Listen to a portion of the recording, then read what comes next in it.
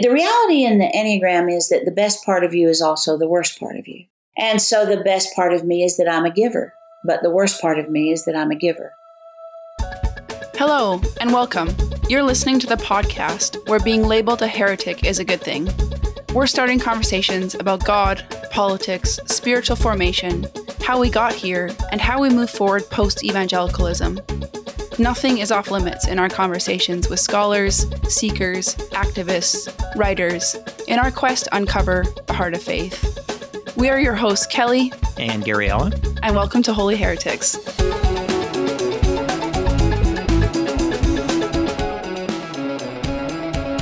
Welcome to Season 2 of the show, and if you're just joining us this year, we're looking at life after evangelicalism. How do we heal from some of the harmful expressions of faith that many of us have experienced? And part of that healing process will be the work of self-discovery. And part of that healing process will be the work of self-discovery. I don't know about you, but at least my own personal identity was shaped, a little bit distorted, maybe traumatized, if you will, through the process of growing up in Christian fundamentalism, so much so that I began to see myself as someone born evil, totally depraved, and it led to a life of disembodiment, disassociation, and many times just a complete disdain for myself and self-hatred. And so as a member of the deconstruction community, if you experience this as well, I think this episode is going to be very helpful for you, because one of our tasks as we begin to move forward in our faith in the reconstruction process is just the journey of self-awareness, of self-acceptance and self-care. Not just self-love, but as I said, self-awareness. And before we take our next spiritual journey, we oftentimes need to come home to ourselves. As the ancient oracle at Delphi proclaimed, know thyself. And I think self-knowledge is in many ways a path toward liberation. And so today's guest is going to help us do that. She's going to help us process our self-assessment, our self-awareness by introducing us to and or refamiliarizing us to the Enneagram. So today we're joined by Suzanne Stabile, who is a highly sought-after speaker, teacher, internationally recognized Enneagram master teacher who has taught thousands of people over the last 30 years. And she is the author of several books. One, The Path Between Us, the co-author with Ian Morgan of The Road Back to You. She is the creator and host of the Enneagram Journey podcast. And along with her husband, Reverend Joseph Stabile, she is co-founder of Life in the Trinity Ministry, a nonprofit, non-denominational ministry committed to the spiritual growth and formation of adults. They live just outside of Dallas, Texas, and they have many audio resources available, including the Enneagram Journey curriculum. Suzanne has spoken at hundreds of colleges, churches, conferences across America, and she also teaches at the Baylor Healthcare System. So, Suzanne, welcome. We are excited to jump into all things Enneagram today, and if for nothing else, learn a little bit more about ourselves. So, welcome to the show. Thank you. I'm particularly happy to get to spend a little bit of time with you. I find myself in a number of small communities where people are deconstructing and reconstructing, hopefully in good ways. And I have a real heart, I think, for people who have been hurt by the church. Yeah. We are really excited to have you here today. Thank you for joining us. Before we jump into Enneagram questions, could you expand a little bit more on your last comment there? What gives you that heart for people who have been hurt by the church? Well, I've been hurt by the church in a different way than many people. And I grew up United Methodist in a lovely community in the panhandle of Texas. So I honestly don't have a lot of theology to deconstruct. But I am married to a former Roman Catholic priest. My husband went to seminary at 13 and was with the Vincentian Fathers until he was 40. And when he left the priesthood, there are questions you have to answer in order to leave with a blessing. And he was unwilling to answer those questions other than honestly. Mm-hmm. And so he was excommunicated from the Catholic Church. And marrying a divorced woman just made that worse. And, you know, he was a really good Vincentian for 26 years of his life. Mm-hmm. And it's a process that's bigger than his order of priests, but that's hurtful, I think. Yeah, absolutely. And he's now a United Methodist pastor, and we try in Life in the Trinity Ministries to have room and space for people who have been hurt by the church. I've wanted to break up with the church lots of times. I just can't do it. Mm-hmm. And I think it's because I'm supposed to stay there and be a voice for the people I know who have been hurt by the way we sometimes do things. Yeah. Well, thank you for your work in creating that space. It is definitely needed. So I just really appreciate that. Mm-hmm. As we look to the Enneagram, I would say in the past number of years, it seems that everybody's talking about it. In your opinion, why has it gained popularity? And can you also give us your reason what it is and why it's so significant? Sure. Well, I call what's happened in the last couple of years trendy Enneagram. Okay. That's honest. Father Richard Rohr taught me the Enneagram 31 years ago and told me not to talk about it for 5 years. And I'm a real talker. So I don't know what made him think I would follow that, but I did. Wow. And if you study something for 5 years, then you know that you know that you know it. And I would say that my Enneagram work has to do with the Enneagram meaning I apply the Enneagram to life and all the things that we have to do. And it's interesting. There's a woman whose name is Sybil Macbeth. She writes books about praying. And I was at an event speaking where she was at one time years ago. And she said, well, are you full for the year next year? And I said, yeah, I am. How about you? And she said, no, I'm not full at all. And then I felt terrible that I had said that my schedule was already full. And I said, well, Phyllis, you teach people how to pray. And that's lovely. But I teach people about themselves. And everybody wants to know about themselves. Yeah. So that's my answer to why it's kind of a hot topic right now. Unfortunately, it has always been the concern of those of us who are who've been teaching for a long time and who know the depth of the wisdom of the Enneagram. We've always been concerned about it being cocktail talk or water cooler talk. And it is that now, but there are two sides to everything. And I think the good side is that more people know something about it, and that's good. And the downside is that if you take a little short indicator, or you answer what your Halloween costume would be if you were a 1, 2, 3, 4, 5, 6, then you really don't know a lot about the Enneagram, and that is a downside. What I think will happen is that 10 years from now, I don't know, I'm getting pretty old, but 10 years from now, I'll still be standing and teaching the depth of the Enneagram. And most folks who are talking about it right now will be talking about something new. Interesting. So I took the Enneagram. I took several versions of it just to kind of, quote, get my number right. I read Richard Rohr's book. I was fascinated by it. I took a 12-question assessment. Then I paid for the $12 assessment. Got me my number, got me my wing, and I thought, okay, that's it. You seem to be, as someone who is an Enneagram teacher, expert, kind of guru, I've heard you say you don't like the assessment. How's that possible? How can you teach this? Have people, want to know their number? Are we even supposed to know our number? But yet you don't like the assessment. Can you talk about that a little bit? Sure.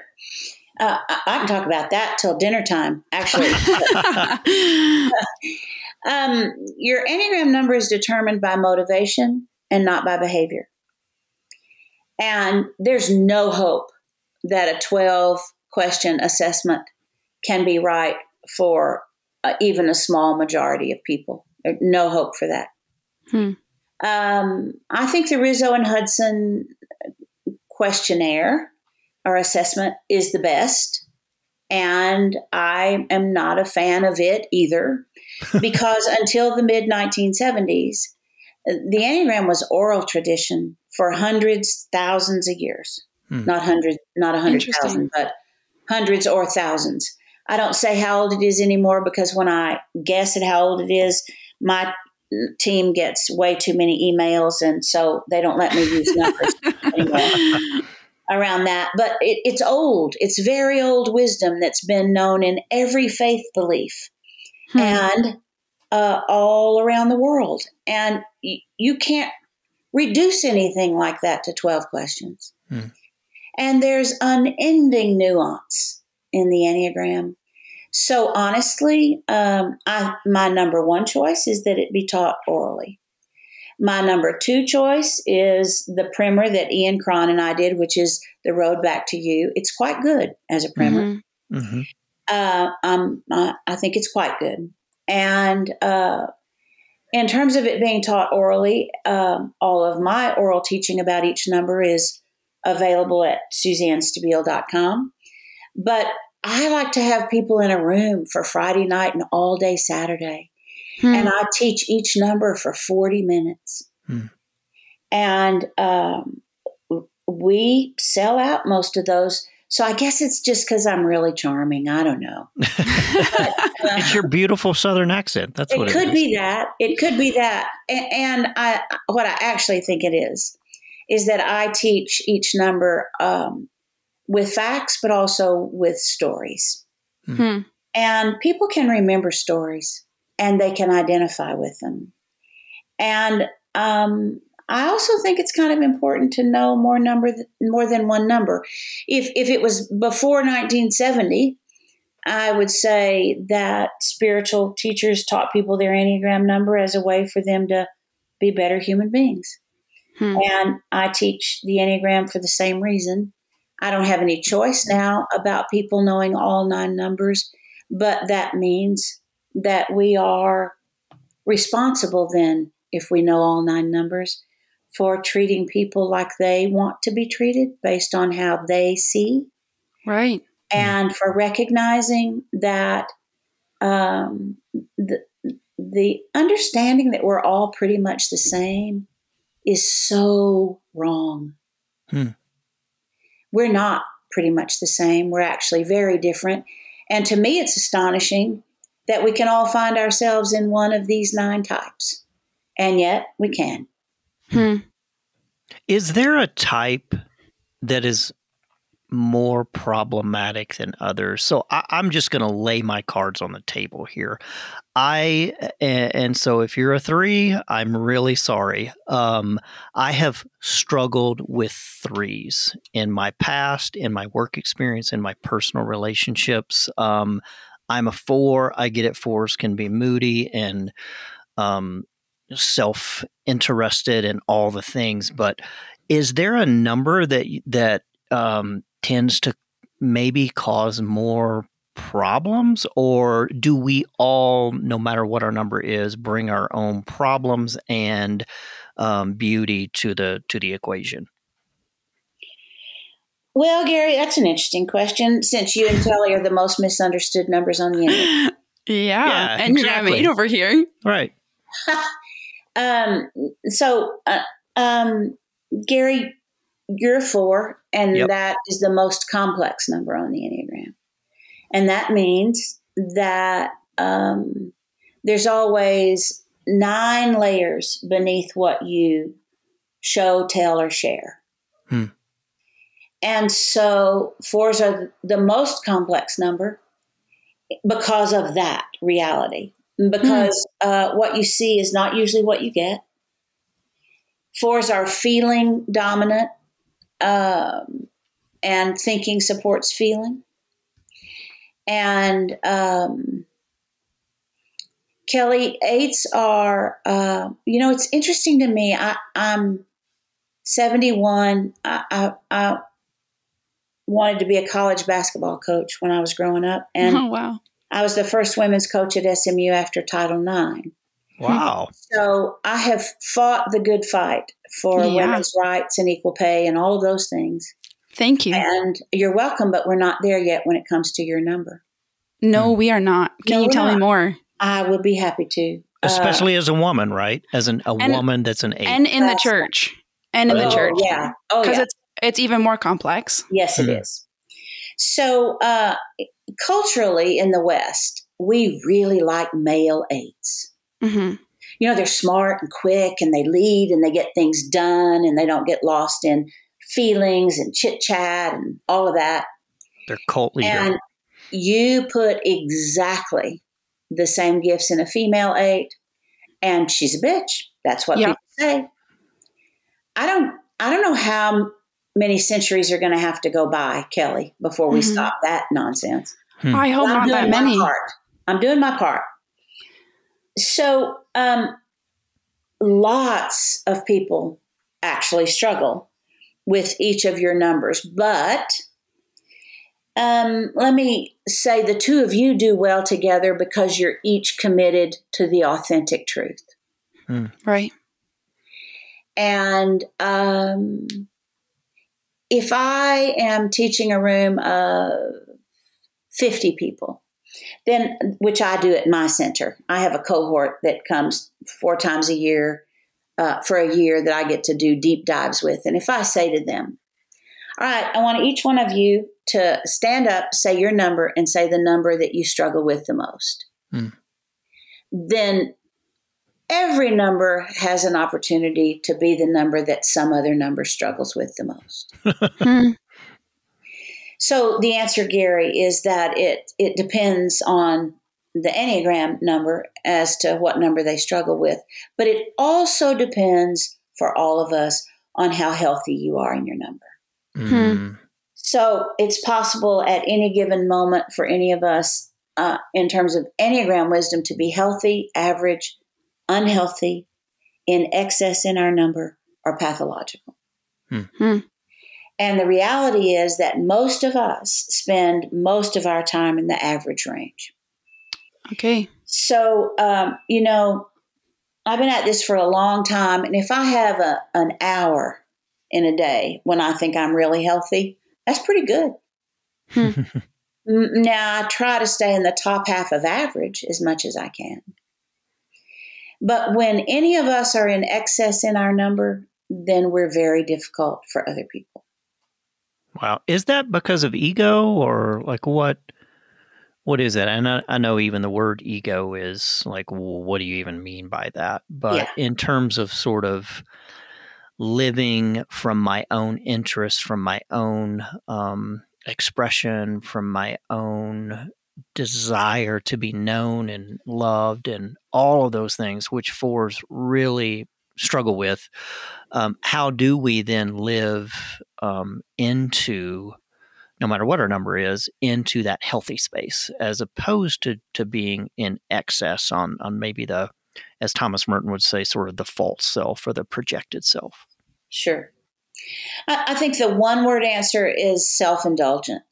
We can all be self-indulgent, and that would describe what happens when we're in excess in our numbers. So I'll use our 3 numbers. So you touched on some of it, Gary, because when you are self-indulgent, then you want people to be able in an instant to go as deep as you want to go in a conversation. And you want people to admire your authenticity. And you want them to recognize that you actually see the world in a very unique way. And people... I sound like a monster. No, you don't. You sound like a 4 in excess. There you go. So I love that. I'm going to counter that for you and say 4s love texture and color and depth and beauty. And without your way of seeing the world, I think it would be very flat and slick and uninteresting. So put that in your pocket and leave the excess understanding where you can reach it when you're in excess in your number. So you'll know that you need to stop being self-indulgent.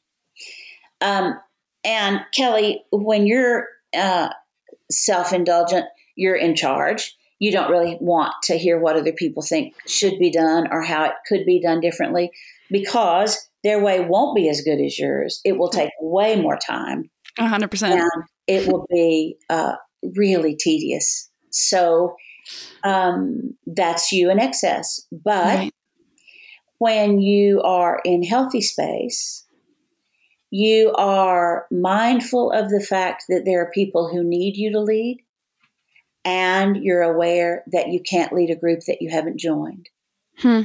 And so you join the group so that you can lead the group. And in the process of joining the group, you get to discover the gifts that other people have that maybe you don't. Wow. As for me, the reality in the Enneagram is that the best part of you is also the worst part of you. Right. And so the best part of me is that I'm a giver, but the worst part of me is that I'm a giver. And you're a 2, you said? Yeah. Okay. Yeah. So that means I help people when they don't want my help, if I'm in excess in my number. And I'm cloying. I hate that word, by the way.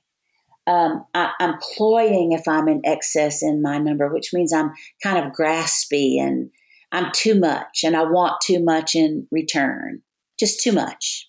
Right. And so the goal is, if we can recognize ourselves when we're in excess in our number. So let me tell you one of the things I'm the proudest of in my work, and I'm actually proud of a lot of it. I've worked hard, and I'm doing what's mine to do, which means I think I'm pretty good at it. But one of the things that I'm really proud of is one of our 4 children is an alcoholic in recovery. And what I've learned in recovery rooms for myself, because as a 2, I'm codependent, I don't quite understand why God created 2s in a way that we have every single gift for being codependent, and yet we're not supposed to be. Wow. So it's a sweet spot for me, and it's dangerous for my people. And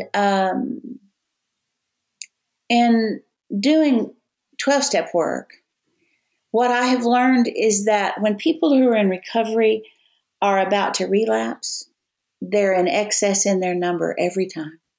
That's fascinating.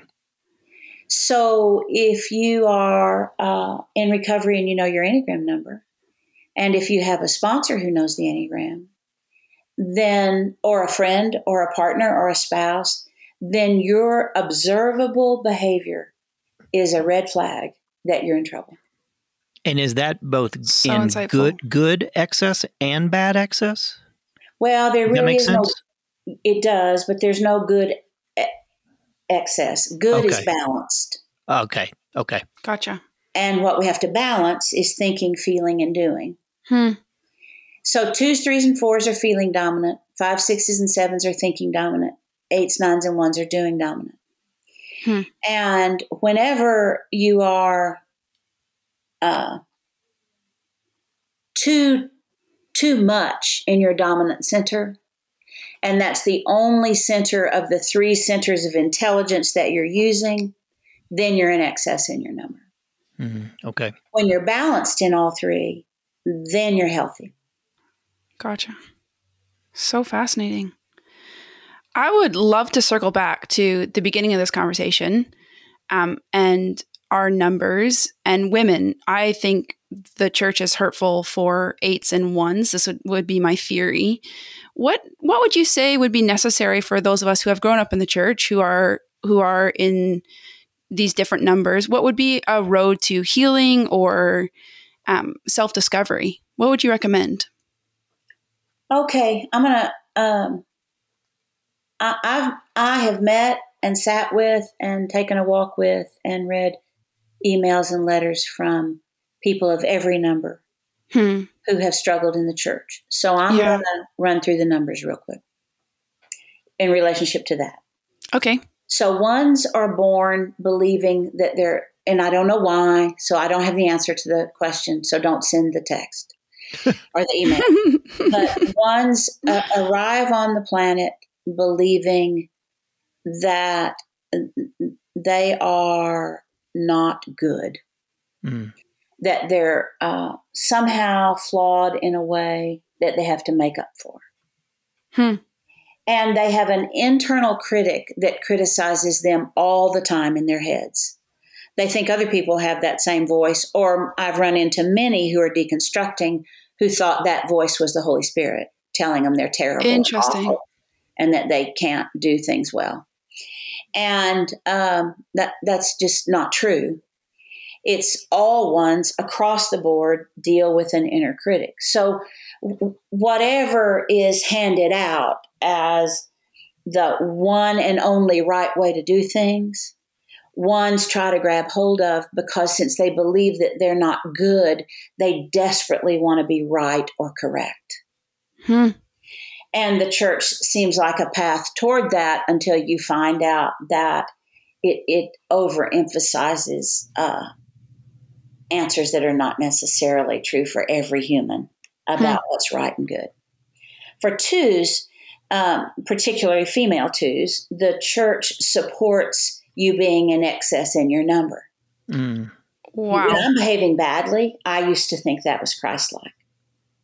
When I'm helping everybody and taking care of everybody who crosses my path, you know what that always meant was that the people I love the most and that I'm the most responsible to and for were not getting their needs met because I was saving somebody else. And, that's not all mine to do. I have to ask the question every day, what is mine to do? Is this mine to do? What is mine to do? And the church loves female twos because we just fall right in line with giving and doing. And by the church, I mean not every church community, but churches that are representative of the hurt that people have experienced, whatever they are, whatever denomination they happen to fall under. I think they're everywhere, and they're not all churches at the same time. For threes have this way of being in the world where they intuitively just read a room and know what it would look like to be the poster child for that group, and then they become the poster child. The problem is they are the poster child for all of the groups that they belong to. And that means that they change from time to time. So a three can wear 5 different iterations of themselves in a day and be really good at each one. So when the church holds up the image of this is who you're supposed to be, a 3 can be that. They can look like that and sound like that and dress the right way. But all of that just further separates them from what is their internal work and their true self. For fours believe that they are flawed in some significant way. And some churches that have produced people who are deconstructing, and there's way too much agreement with the fact that you're flawed in some way, when the true teaching is that can't possibly be true, because God can't be anything other than love, and God can't be anything other than faithful. So there's no such thing as a flawed human being. We all have flaws, but we're not flawed as human beings.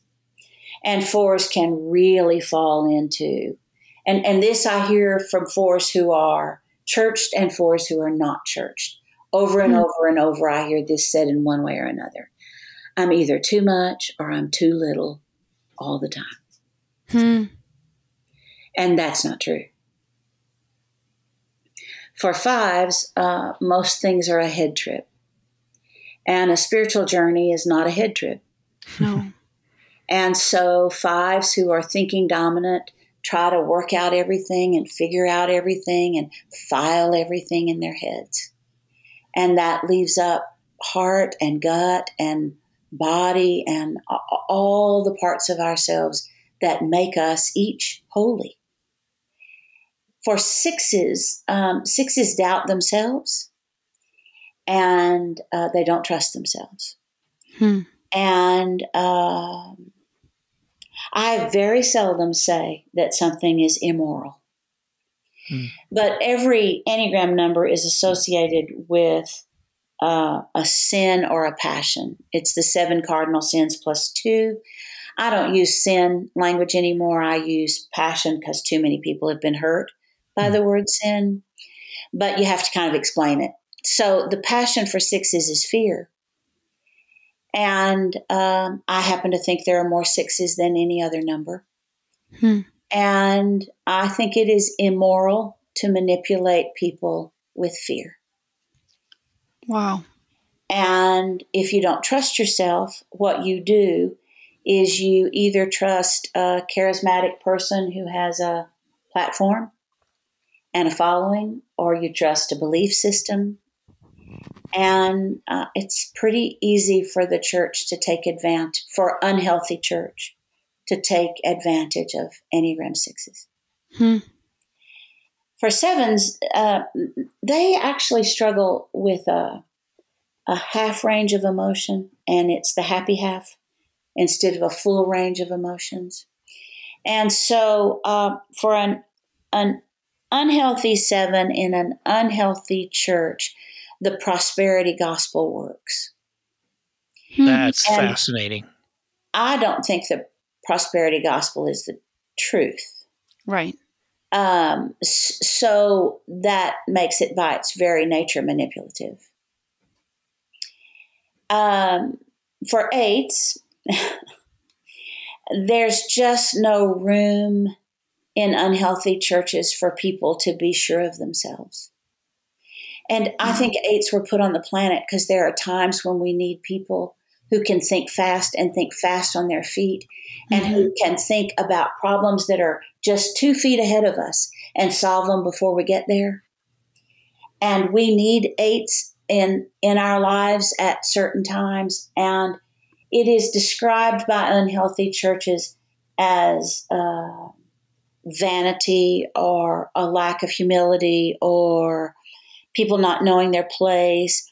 And the sad thing about that is that churches who teach that are make up a body of people who don't want 8s to be 8s, except when they do. Right. And so the message is, don't be you. Oh, but wait, we need you to be you right now, but we might not want you to be next Sunday. Wow. And for 9s, the childhood messages that 9s grew up with, the unconscious message was it's not okay to assert yourself.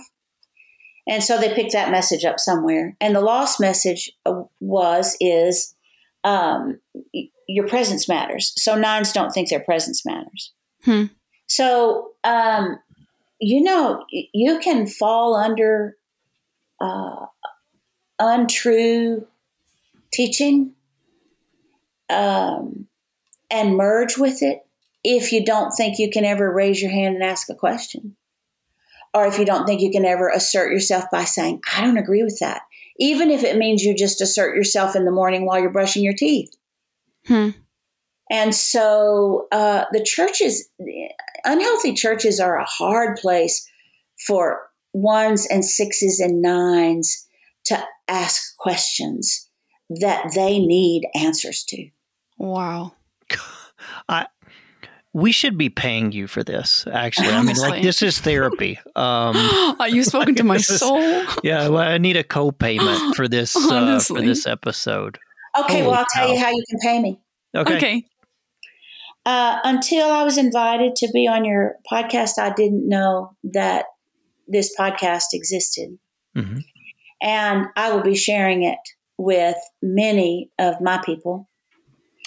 And you can pay me by giving me another opportunity at some time to answer some of your questions and to be able to feel like I can fully answer a question without worrying about the time limit that we have today. So if you want to pay me, then invite me back. Oh, we totally will. Yes, please. Part Yeah, 2. right. Well, and I actually think it's an entire series that Yeah. we could dedicate to these questions and so many more. So I know you are on a time commitment today, but maybe just a couple of more questions before we leave, if they can even be answered quickly. Sure. Yeah, I'll I try. know. Okay, I know in your book, your new book, you talk a lot about soul work, and you've hinted already at some deep soul work. But what does that phrase mean to you? Okay. In relationship to the Enneagram, it means this. We are each either thinking, feeling, doing dominant, and we are each either thinking, feeling, doing repressed. So silo that. I'm married to a man who has had a spiritual director since he was 13, and he's 74. And I've had a spiritual director since I was 37. And I had no idea growing up as a little girl in the United Methodist Church that you could grow your soul. I thought you could hurt your soul, but I didn't know that you could grow it. And I don't think you can hurt it now, actually. I don't think the church gave me that. I don't know where I picked that up. Church I grew up in didn't give me that. But I didn't know I could grow my soul. And so what I've learned over the years in an effort to be the healthiest person I can be is that there are spiritual practices that are available that will help me grow my soul. And my inclination as a 2 on the Enneagram, meaning I'm feeling dominant and I'm thinking repressed, is to choose spiritual practices that enhance my feeling dominant, lovely place where I like to hang out. So my spiritual director insists that I do a lot of soul work alone. Because as a 2, if there's even one other person in the room, then I'm focused on them and not me and my work and who I am and who God is and who I am in relation to God. So I have to give up that comfy spiritual practice for a challenging spiritual practice. Like silence once a month. Not my gift. So the other reality is that I have to read nonfiction and I have to have spiritual practices where I do things for other people in secret so that I don't get all the good feels from appreciation. As a 2, what I really want is to be loved. I settle for appreciation. So that's soul work for me. The new book, The Journey Toward Wholeness, has some examples of soul work for every number. But the other thing is soul work means that you recognize that you have to do your part for spiritual transformation. You just don't, no angel appears and says, oh, okay, I brought you transformation and now you're transformed. And transformation usually occurs when something old falls away. So you can't control when those times are going to come. But I always keep the table set in case a transformative opportunity comes my way, which doesn't mean I always know it or always get it right. I'm not saying that. But by doing soul work, I'm ready for the opportunity, or I try to be. And that means that I have to be willing to give up something. There are things that you just have to give up for transformation. And my new book asks some good questions about, are you willing to give up these things? And some days my answer to the questions that I asked in the book is yes. And some days I can say yes to 3 of them, but no to the rest. And I think it's just a journey. But I think there's a difference in being hurt and protecting our souls and guarding our souls. And I think soul work makes you vulnerable. So I think we have to guard our souls. But I think when we protect them out of hurt and pain, we also keep out things that could be good for us. Wow. Wow. It's beautiful because it seems that we talk about spiritual practices in a very general way. There's a list of them: silence, solitude, prayer, fasting. I mean, and not at all are they specific to the individual. So what a profound way to know yourself. I really want to ask for examples for Gary and I, but maybe that makes me too selfish. No, I'll give them to you right now. Can we each have a spiritual practice that suits our Enneagram number? Yeah. If you promise to still love me after I give it to you. 100%. We'll be back. All righty.